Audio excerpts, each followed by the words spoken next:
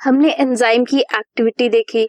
अब कुछ एंजाइम्स ऐसे होते हैं जिन्हें अपनी एक्टिविटी शो करने के लिए या फिर कैटालिटिकली एक्टिव होने के लिए कुछ कंपाउंड्स की जरूरत पड़ती है, उन्हें बोलते हैं कोफैक्टर्स।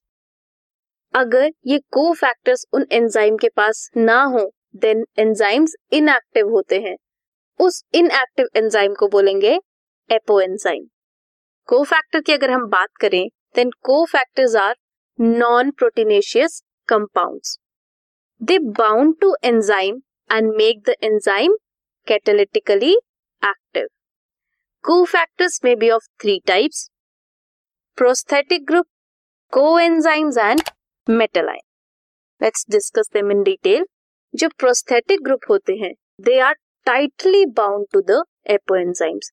बहुत ही ज्यादा tightly bound करते हैं inactive enzymes से, वो होते हैं prosthetic group. इसका एग्जाम्पल है peroxidase और catalase enzyme. क्या करते हैं ये एंजाइम?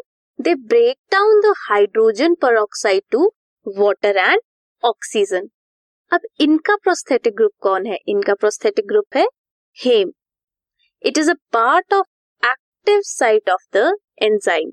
जो एंजाइम की एक्टिव साइट होती है उसका पार्ट है prosthetic group. Next is metallines. Metallines क्या करते हैं? कोऑर्डिनेशन बॉन्ड्स बनाते हैं. किसके साथ? With the side chain at the active site and one or more coordination bond बनाते हैं with the substrate.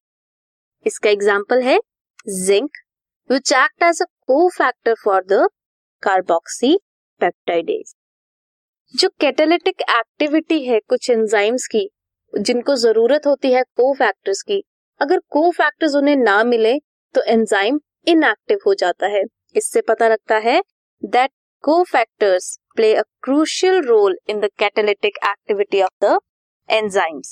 So हमने क्या देखा? Cofactors क्या होते हैं?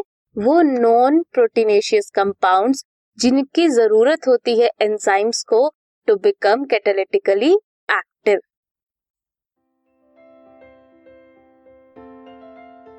This podcast is brought to you by Hubhopper and Shiksha Abhiyan. अगर आपको ये पॉडकास्ट पसंद आया तो प्लीज़ लाइक, शेयर और सब्सक्राइब करें और वीडियो क्लासेस के लिए शिक्षा अभियान के YouTube चैनल पर जाएं.